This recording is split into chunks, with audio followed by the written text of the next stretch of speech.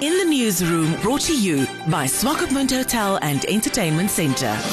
It is not only in Namibia where land is an issue and where land loss is challenging. The Land is People's Movement leader Bernadus Swartbooi is currently attending the sessions of the Pan-African Parliament in Johannesburg, and his focus at the African showpiece is ancestral land claims. Swartbooi says land is at the heart of it all. He chats to In the Newsroom. Land is a burning issue across the world. In East Africa and in North Africa and areas of West Africa, there is now, in fact even in Central Africa, there is now an increasing land grab by states together with international corporate agencies that are interested in expense of agricultural production. And so many communities across the continent are losing millions and millions of hectares of land due to state-led and corporate-sponsored land grabs. And so there is also a great movement in which many of people on the continent are engaging more and more in, particularly the black middle class, in small-scale farming, which is very intensive and very capital-driven. And so land has always been and will continue to be an important means of production without which we cannot, as societies, move forward and as individuals move forward. Never underestimate the question of land.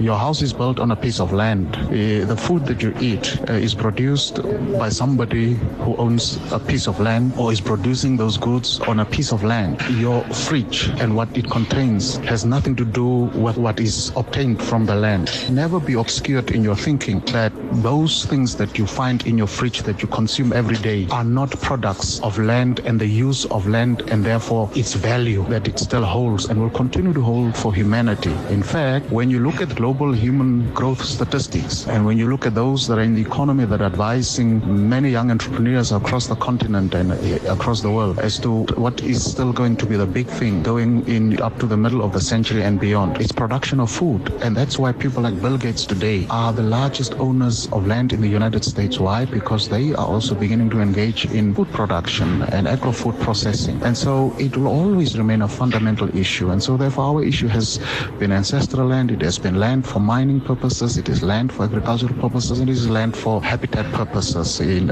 other words urban land and so on. So it will always be a burning issue that we must never lose sight of, and as a party we will never lose sight of it. We are not losing sight of it, and we are fighting very hard. We are lobbying people, we are seeking buy-in from a number of people here at the Parliament to address some other broader issues that contains also the question of land. So it takes time, and still we are working on building the institution inside out.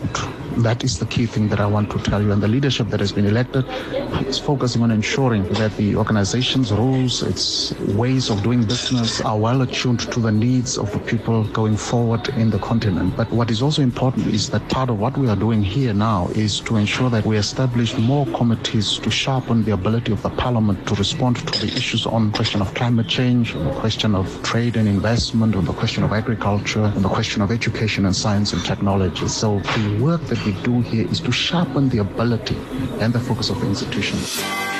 In the Newsroom, brought to you by Swakopmund Hotel and Entertainment Centre.